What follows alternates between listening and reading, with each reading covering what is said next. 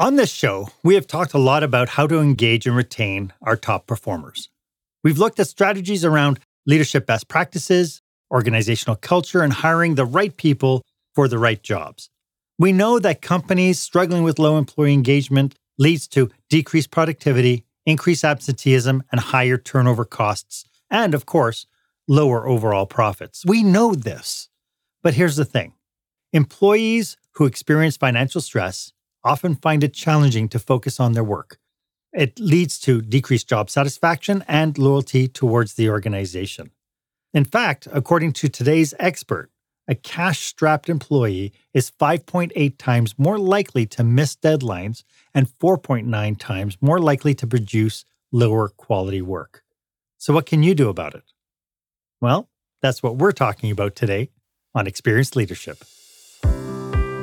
Welcome to Experienced Leadership, a podcast that challenges small business owners and entrepreneurs, just like you, to dare to be the exception. Join our host, customer experience expert Mark Hain, as he uncovers relevant and timely content to help you script and direct your business and teams to create jaw-dropping experiences your customers and staff deserve. Here is the host of Experienced Leadership, author of Lights, Camera, Action, customer experience expert Mark Hain.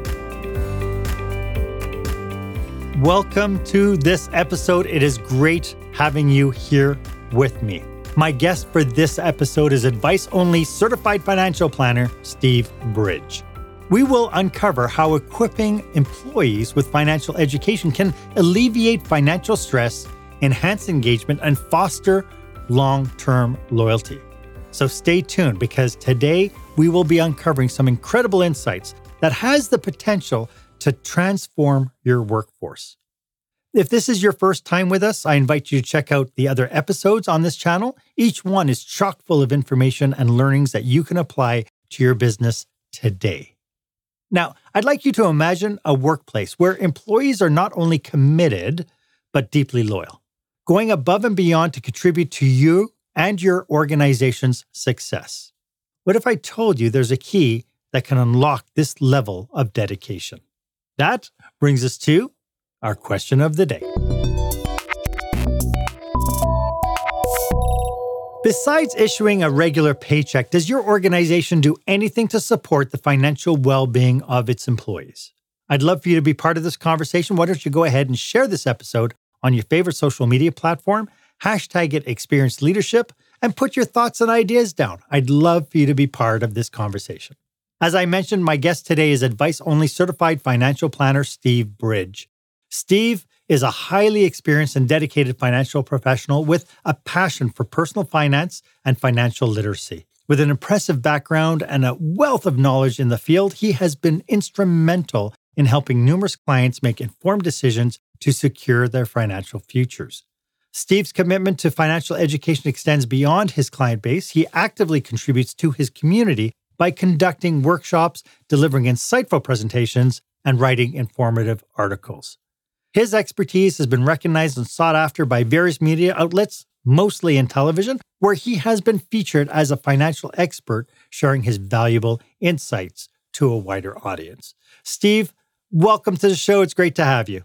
Many thanks for having me, Mark. I'm excited to be on your show. So before we get into today's topic, could you tell us a little bit about how you serve your clients? Right. I'm an advice-only certified financial planner, which means I don't sell any products whatsoever. This is very much the minority of financial planners in this country. There's about 100,000 financial planners. Everyone knows a financial planner, but less than 0.5% of them don't sell products like investments or insurance and whatnot. I'm one of those approximately 150 to 180 people who provide comprehensive advice-only financial plans. You don't get, like the other financial planners, you don't get a spin-off business from whatever investments your clients will buy into.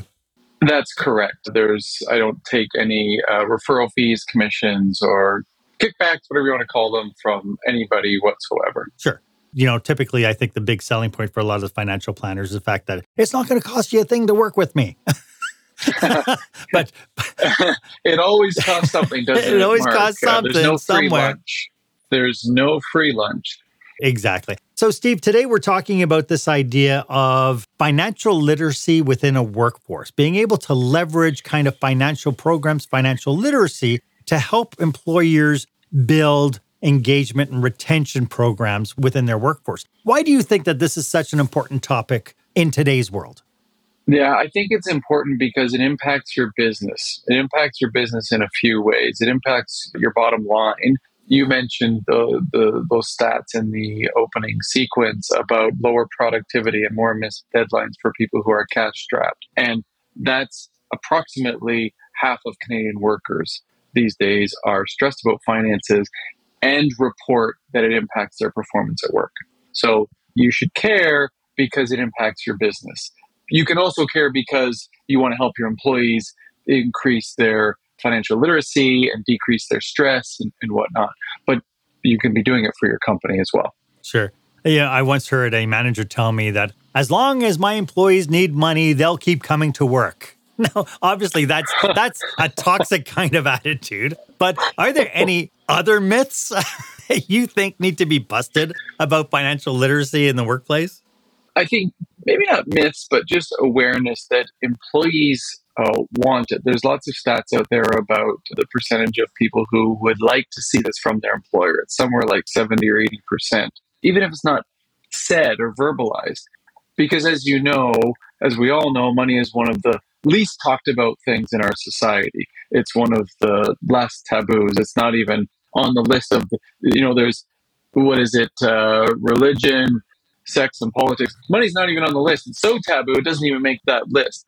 So it's not talked about. People want it. No one is going to go to their employer and say, or very few people rather, will go to their employer and say, I'm really stressed about money. Can you help me? But the employers should care because it impacts your business, has a direct impact on your business. Sure. Not only the productivity and whatnot, but as you mentioned, the retention and turnover, morale, those kind of things. Yeah. Some business operators might be watching this and saying, hey, we match retirement savings. Is that enough when it comes down to this idea of creating financial literacy and financial programs within organizations to help the wellness of the employees? It's brilliant if companies have RRSP matching. It's such a benefit. And I hope that the employees take advantage and appreciate that their employer is doing that for them. But having worked with people in their personal finances for almost 10 years, I can tell you that it's not. There's so much more that goes into personal finance and financial success and financial security, because we all just want to know that we're going to be okay. We all want to have as little stress as possible around our money. And providing financial literacy in the workplace, as I said, helps the employee and helps the business as well. So the things that really matter, like the RSP matching, is super fantastic, but it's the unfortunately boring things that like cash flow and understanding why that matters. Like most people don't understand how important cash flow is and budgeting, but it is the number one thing when it comes to financial success, financial security, financial health, whatever you want to call it. It is number one. The problem is twofold. One, it's very, very boring. It is not great water cooler talk. Hey, how's your budget doing? The more interesting things are, hey, did you see Tesla stock or cryptocurrency or NFTs or whatever it might be? Those are the interesting things. And the second thing is that most people, when they go to their financial planner, they're getting investment advice. That is how the financial planners are paid. So that's the number one thing that takes up the conversation. And the model in this country is investment financial planners, financial advisors. They're selling investments. They are paid percentage of the investments that they sell. They're not paid to do cash flow planning or net worth or understanding taxes and whatnot. And I don't begrudge them. That's just the model that we have in this country. Yeah. Now, it's interesting because I've been privy to lots of different organizations that had the RSP matching. And I was really surprised to see like less than 5% of the staff were actually taking advantage of it. What do you think is the big handicap when it comes to these kinds of programs? It's a great question. And I have a client, I've worked with them for 4 years. And man started a new job and they had RSP matching. And it took me a year and a half to convince him to start this. And this is someone who is very aware of all the things around personal finances and whatnot. So there is a real block. And I think his block was that he wasn't sure how long he'd be with the employer. So he didn't think it would be worth it. I would like to see those. So they're right now they're optional to opt in to RSP matching. I would like to see it mandatory opt in, and you have to opt out. You have to click the button to opt out, and I think more people would take advantage of it. To answer your question further, I would say that not enough people understand how RSPs work. And that's, I don't know, there's no one to blame. We weren't taught these things in school. Certainly you and I weren't. I think the kids now, they're starting to do some financial literacy in schools, but not understanding how our tax system works and how our RSPs, which stands for Registered Retirement Savings Plans, how they work and the tax implications of now and for future you. I just don't think they're understood that well. Yeah. And again, to your point, if the employers would talk a little bit about it, we could maybe shake that up a little bit. So what I'd like to do is I'd like to uncover some keys to creating some better financial literacy with staff. And we'll get to that right after this. When the spotlight shines on your business, are customers applauding or yawning? In other words, how is your business performing? Make your business a star with the new book, Lights, Camera, Action, Business Operational Excellence Through the Lens of Live Theater by Mark Hain. Mark uses his business and acting experience to help you see your business like a live show, so you can create a performance your customers will never forget. Buy Lights, Camera, Action today at your favorite online retailer or directly at markhain.com. Welcome back. I am speaking with Steve Bridge, one of the few advice-only financial consultants here in Canada. Steve, what is the benefit, do you think, of hiring an advice-only consultant? Well, when it comes to financial literacy in the workplace, I think it's the same benefit that clients get out of hiring me privately, and that is that they know they're going to get unbiased advice around finances. There's no sales pitch coming at the end. I think that's probably the biggest one. It's straight talk on money, which is the reason I got into this line of work in the financial service industry. It's so I could tell people exactly what's best for them, and there's no implication for me. Once a company's hired me to do a financial literacy presentation, I'm going to tell you exactly what's best for you and your employees, and there's not some and buy this hidden at the agenda end, or whatever. I got you. Exactly. Yeah. So for the audience tuning in, I'd like to give them some kind of quick start, maybe guide for promoting financial empowerment among their staff. Do you have any keys that you think you could share with us to create some clarity over what it is that employers should be speaking with their staff about? For sure. So one easy one, we'll call it a lob ball, is looking at their employee assistance programs. Sometimes there are money set aside for financial consultants. So looking into your EAP, I would say would be number one. Number two, put on a financial literacy session for your staff. I think would be super beneficial. There's even from my work with people privately and doing presentations, even a little bit of knowledge goes a long way. And it might sound basic, but things like understanding your paycheck. There's a lot that goes into a paycheck, all those numbers and acronyms and deductions and what does this all mean? And why does my paycheck go up at the end of the year and then go down in January?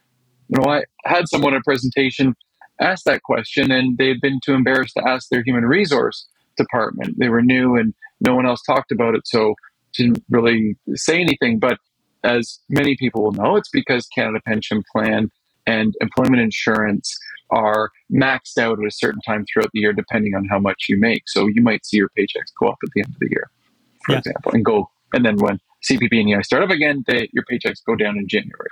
So this idea of creating like financial literacy education programs, it could be something as simple as doing like a lunch and learn with your staff. What kind of things could an employer kind of expect if they were to bring somebody like you in to come and do a financial literacy program, education program with their employees?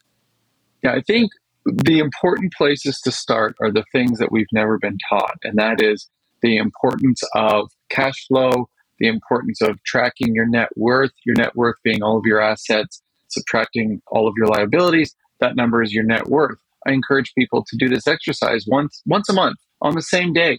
set a calendar reminder on the 1st or the 15th, whatever day works best for you, and doing just a simple spreadsheet. All of our assets, all of our liabilities. How does it compare to last month? Is it going up? Is it going down? This is just small, simple, practical, but very beneficial to people to do this, because obviously you want your net worth to be going up. And if it's not going up, why isn't it going up? Is it just because investments performed maybe poorly last month? Or is it a trend of spending more than what's coming in, for example? So as you're going through, as people are becoming more financially aware of what they need to be doing to gauge all that, how important is the goal setting aspect to financial planning in kind of an employee-employer program? I love that you mentioned goal setting, because it is the first place I start with my clients when I work with them privately, but also when I do financial literacy presentations. Start with what's most important to you. Is your money going towards what's most important to you? And from a place of knowledge, from a place of understanding where your money is going, then an employee is in a better place to make decisions. Is my money going towards what's most important to me?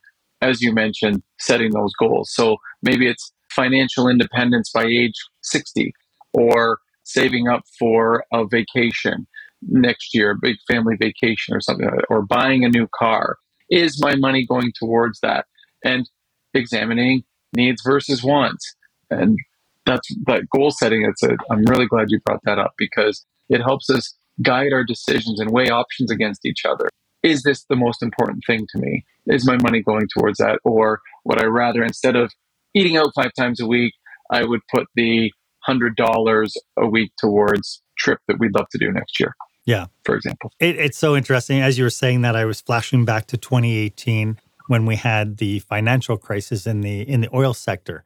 And, all these 20-somethings who have been making copious amounts of money. And all of a sudden they were without a job, and they had, the house that they were financing, the SUVs, the off-road vehicles, all the luxury, stuff that they could afford because they were making really great money. Yes. And all of a sudden you had bankruptcies going through the roof because all of a sudden people couldn't sustain their quality of life. Yeah. Really great example. And that's another thing that people should think about, is an emergency fund. Yeah. Things happen, right? And having 3 months of your necessary monthly expenses, knowing what your necessary monthly expenses are, is a great place to start. That's mortgage payments or rent, cell phones, internet, insurance, car payments if you have them, groceries. What are those costing you? And saving up an emergency fund is another thing that I talk about that benefits this people. Is brilliant, Steve. Middle of the show, how can people get a hold of you if this is resonating with them and they want to pick your brain and bring you in? I'm on social media. I'm on LinkedIn's a great place, or Twitter under Steve Money Coach. But people can also send me an email, which is pretty easy. It's steve@moneycoachescanada.ca. Love it. Money Coaches, plural, Canada.ca. Love it. Shoot me an email. I'm happy to chat with anyone who wants to learn a little bit more. Yeah. I love it. The one thing that you touched upon earlier, this idea that there's a stigma about talking about money. I can honestly say that aside from promoting RSP matching contributions and that sort of thing, I think in one point I had, not only did we had RSP, but at the same time, back in the early 90s, we had Canada Savings Bonds. And we were encouraging people to jump onto these things to give them something to work towards, and for us to feel like we're contributing to the better wholeness of the person. But that was as far as the communication went. We didn't really foster any real kind of open communication about finances, about where people are at and that sort of thing. In fact, I would even probably guess that if I was to go into an organization and try to instigate something like this and say, okay, let's talk a little bit about your finances, people would look at me and go, it's none of your business. Great point. So to expand on what an employer what your listeners could do, organizations or business leaders, business owners, taking control of your own finances and having a chat about it casually at first, if you like, with your staff might be a good place to start. And depends on the organization and the size of the organization and your relationship with your people. But taking control of your own finances and water cooler talk around, my wife and I went over budget this weekend. Worst date night ever. Ha ha ha. But we did see some subscriptions that we weren't using, and we've saved ourselves $50 a month, for example. Mm-hmm. Or we recently renewed our mortgage, and the rate that we got was 5% for a 3-year fixed rate. Oh, why did you choose a 3-year fixed rate? Oh, we think interest rates are going to come down. We'll renew in 3 years. Now, making it a more normalized conversation as opposed to a braggy conversation like, oh, we just got a new Tesla, or we got a new RV. Do you know how much I'm making on Facebook? And again, what's interesting about kind of the direction that we're going with this is this idea of being able to normalize conversations. And if you have an employer who's into educating their workforce, something like the recent kind of, like whenever the Bank of Canada increased interest rates and all of a sudden mortgage rates now were being affected, being able to do an education system around, hey, this is what you're going to, some of the things that you're going to see. And here's, somebody who knows what they're talking about, who can help. If your mortgage is coming due within the next year or two, here's some things maybe you want to consider. I mean, what a great service that would be to your team. Brilliant. And I was thinking if it's a smaller business and you can't afford to bring anyone to do training, you could start a little study group or meetup group or lunch group or whatever talking about these things. Mm-hmm. And there's no budget involved there. There's a ton of websites and articles, and I've got resources that I'm happy to share with people. Here's an example of some chat session that people could have at work. There's a website called Early Retirement Extreme. It's an older website now. The blog posts are around 10-ish years old, a lot of them. It's hosted by he retired at 30, Danish astrophysicist. And he lives on somewhere between $7,000 and $10,000 US dollars a year. You think, wow, oh my goodness, how does he do that? Well, opening up one of his blog posts and reading about what he spends money on or doesn't spend money on is a great conversation starter. Oh, I could never do that. Or, oh, that's interesting. Maybe I could eat out less when I come to work. Maybe I could pack my lunch more often, and doing some math, for example, around that. Mm-hmm. So it doesn't have to be... You said the M word. You have to do math. Simple math is all that's required for any of this stuff. Something else that popped into my head as we're talking about kind of what employers can do. We are looking at different ways to build engagement tools within organizations. A lot of it revolves around gamification, where, something happens and somebody gets something because of it. And I'm just thinking along the lines of, in order to, if you have an environment where we can start talking about finances and we could start talking about it, we could start celebrating something like maybe instead of a one-on-one matching RSP contribution, you have something that escalates.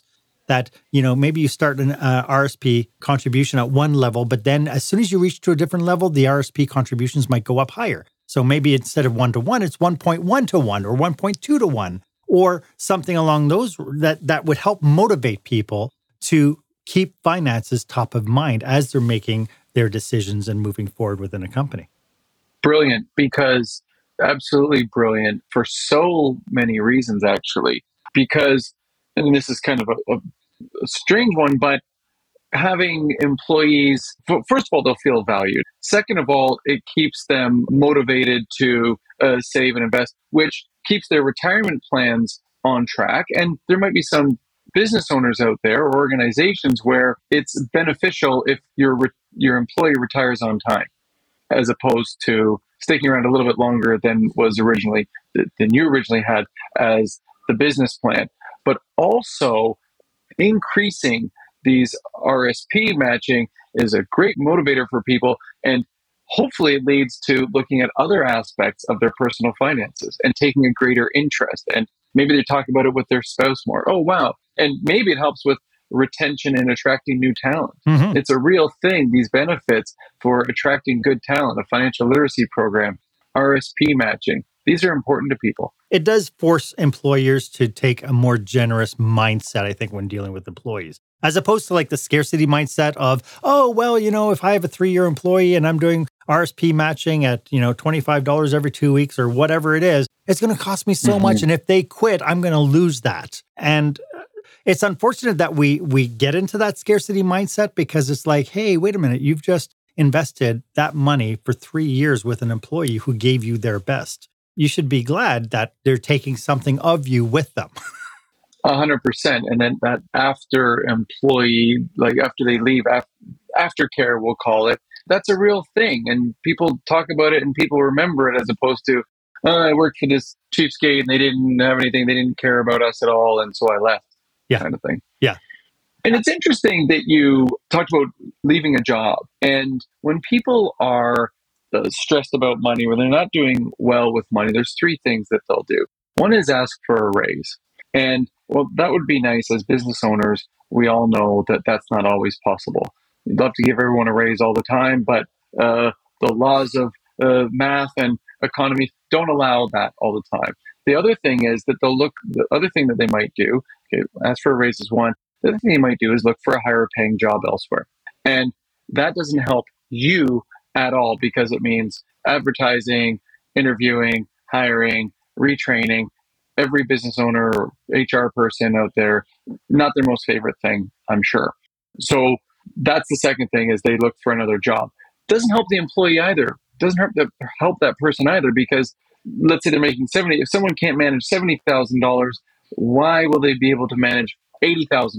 No, if they go down the street for more money, they're in no better position. Right. Because if you can't manage 70, you won't be able to manage 80. The third thing that will happen is that if someone's struggling financially, is that they'll go into debt. And that doesn't help your organization either because financially stressed employees are less productive, lower quality work, missed deadlines, the whole deal like that. Yeah. I've been blessed that I've been in organizations where I get to work with a lot of people, like being in hospitality. I get to work, I'm working with basically minimum wage employees, tipped employees, and so on. And, when something bad happens to them, it can be financially devastating. If their transmission goes in their car, I mean, that's a $2,000, $3,000, $4,000 repair job, and they're not prepared for it. And so how important is it, do you think, for employers to have kind of some sort of a debt relief program on their books? Is that helpful at all?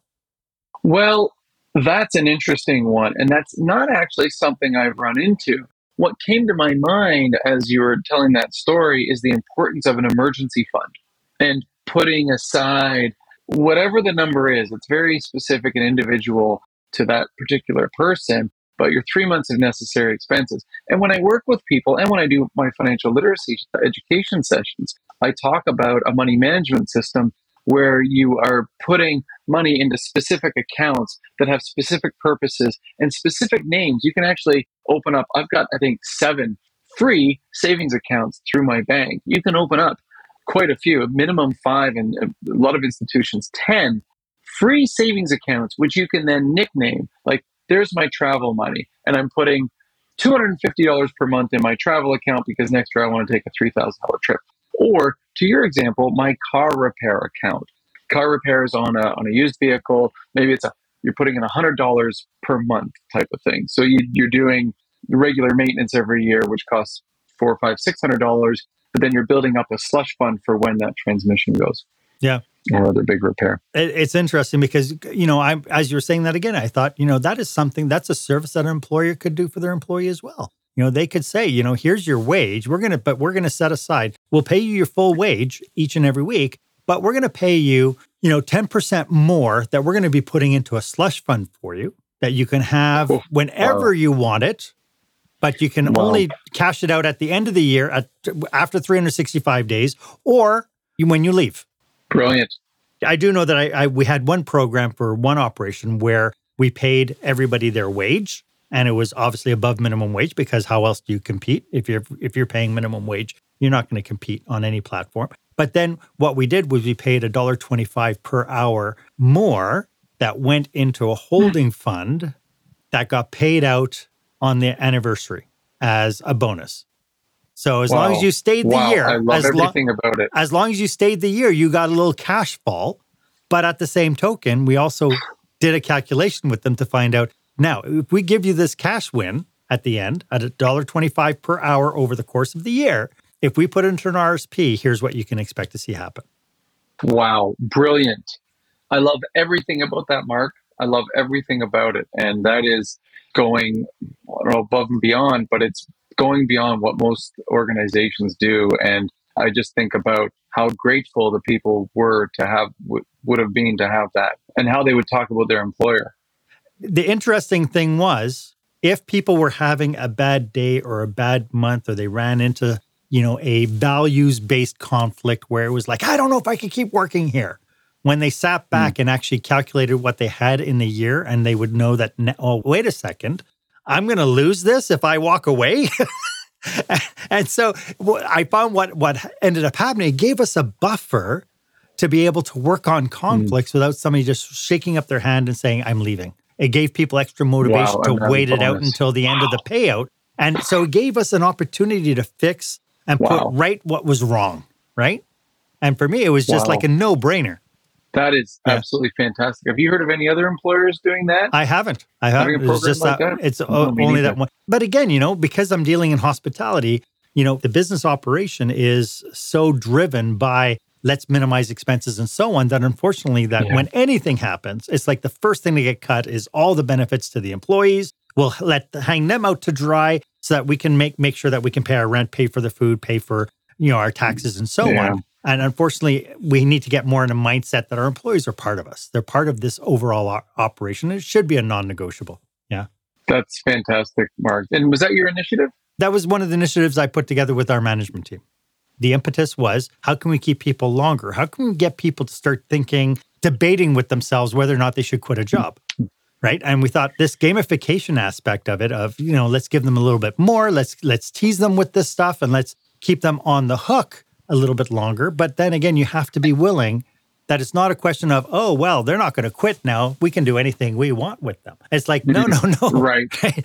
The whole impetus was, let's get rid of the emotional reactionary components of, somebody across the street's going to pay me 25 cents more per hour, or, whatever, that it would give us that buffer to be able to hang on and say, Steve, you don't look very happy with us. Is there something we need to be talking about? Can we go and sit down and chat it out? Right?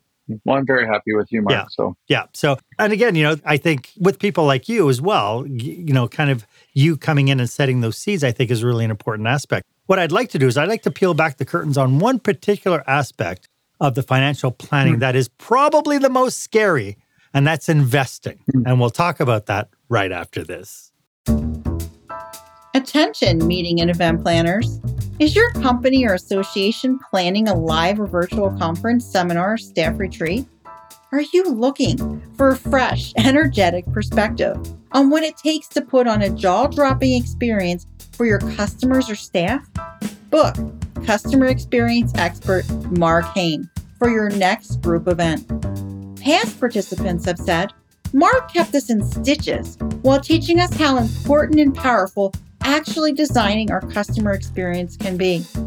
Read more testimonials and find out how Mark can serve you and your group at markhain.com. That's MarkHaine.com. Welcome back. I am having a fabulous conversation with the great financial planner, Steve Bridge. As you can tell, Steve and I are passionate about serving business owners and managers just like you. If you are listening to this and you're thinking, good golly, Mark, I need to train my leaders and I need to have better programs, then feel free to reach out for a quick discovery call. Our contact information is in the show notes. Steve, we've been leaning heavily on talking about what leaders can do to kind of fan the flames of financial literacy. Now that we've had a few steps and a few examples of what leaders can do, how can leaders leverage what they are doing to build an attraction, retention, engagement program using financial literacy? Have you seen any kind of models that is packaged for organizations? It's interesting. I don't see a lot for smaller businesses. And that actually sounds like a really good opportunity, Mark, of putting into place a financial literacy plan. There are a lot of good resources online. The Government of Canada had on their website. There's a link I can put in the show notes if you want, or your webpage, or whatever would work best for you. But as far as a formal package, money isn't talked about. People have employee wellness plans but they talk about things like and they more talk about things like health and stress and diet and other things, I suppose, and money sometimes takes a back seat. So I actually haven't seen any packages I have one that I send out to people who are interested to learn a little bit more. Yeah. I imagine one of the scariest components that we've been talking about is this idea of investing. You alluded to it before, and we kind of teased about it, about, if you have Tesla stocks and all that. Are there any keys one should follow when considering using investments as part of the employee benefit packages?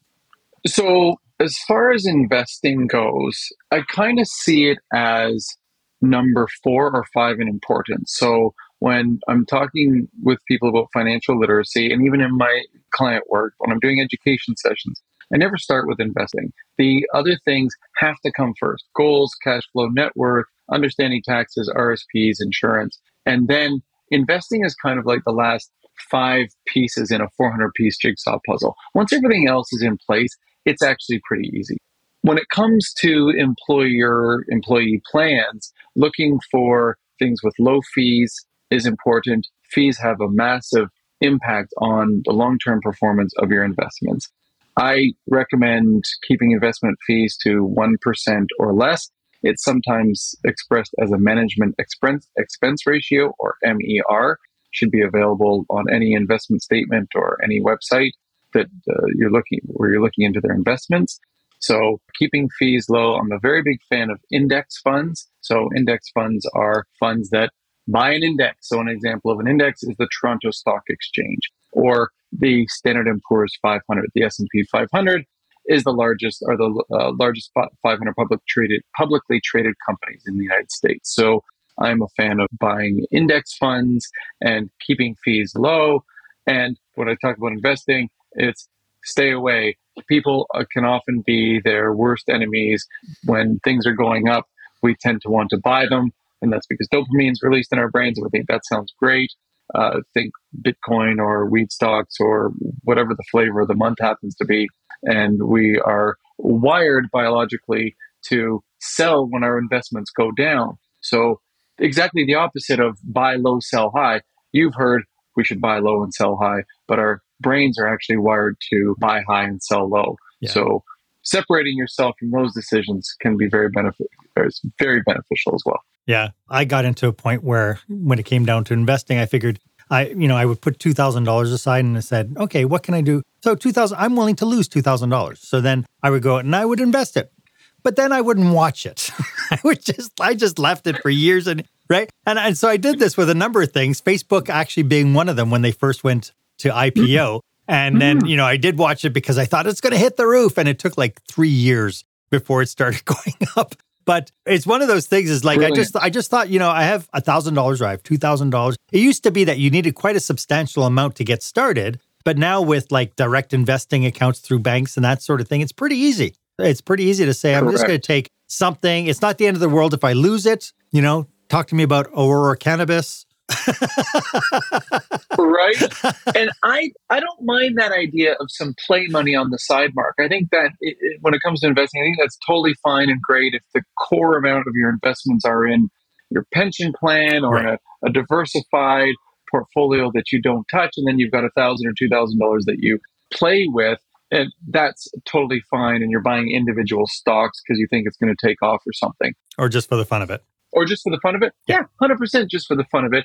Like a couple things you said. One, setting it and forgetting it, leaving it, is actually one of the best things you can do. I remember listening to an interview with the former CEO of Fidelity Investments, one of the biggest companies in the US. And he said some of their best investors were people who had forgotten they had accounts with them and would come back 10 or 15 years later because they didn't touch them. So that's really good if you can just, and like you said, your Facebook stock took 3 years to even do anything. That's a real thing. But usually we're a little more impatient and we want something to happen more quickly. So doing our own individual investing can be a challenge for many reasons. I've written an article on it. But not day trading. Yeah. I don't know how anybody could go through day trading. To me, that would be the most stressful existence on the planet. I agree. And you're up against tens of thousands of professionals worldwide betting on the same thing or betting against that trade. Anyway, that's a whole other thing. Do you have any last thoughts about what we're talking about today? Well, I can summarize some of the real benefits for employers just to bring those back home. And Those are higher productivity, lower absenteeism, attracting and keeping your talent, and improved morale around the office, sense of community, a sense of trust. I don't know if I mentioned earlier, but I had someone come up to me after a session and say how much she appreciated that her employer was taking the time to put on a financial education session. It showed that her employer cared about her, and she learned a lot to improve her own situation, which has a knock-on effect for her performance at work. Yep. And again, especially for companies that are struggling with attracting new talent, when you have a bunch of your ambassadors leaving work every day and telling people what a great place your place is to work, people are going to be lining up. I'm absolutely sure where you have those kind of conditions, those people are not struggling for employees. 100% bang on, Mark. That's really well put. Steve, I want to thank you so much for sharing your passion and expertise with us today. Could you remind everybody one more time how they can get a hold of you?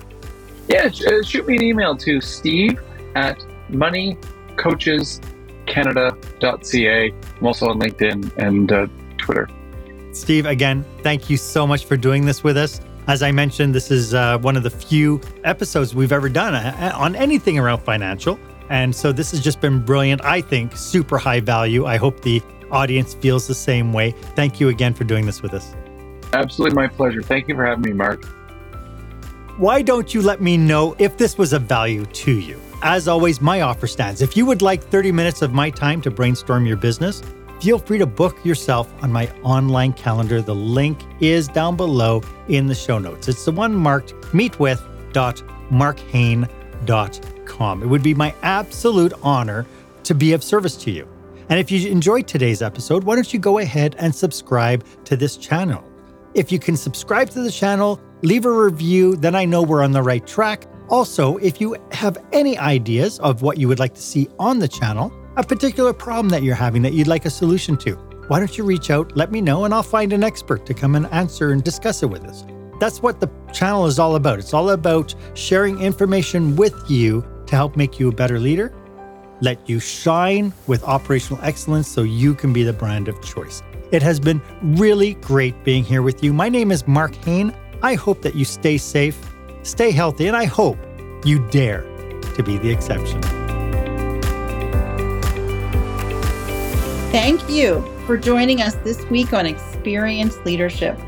Make sure you visit markhane.com for a full directory of available episodes. While you're at it, if you found today's content valuable, please share it and tell your friends about the show.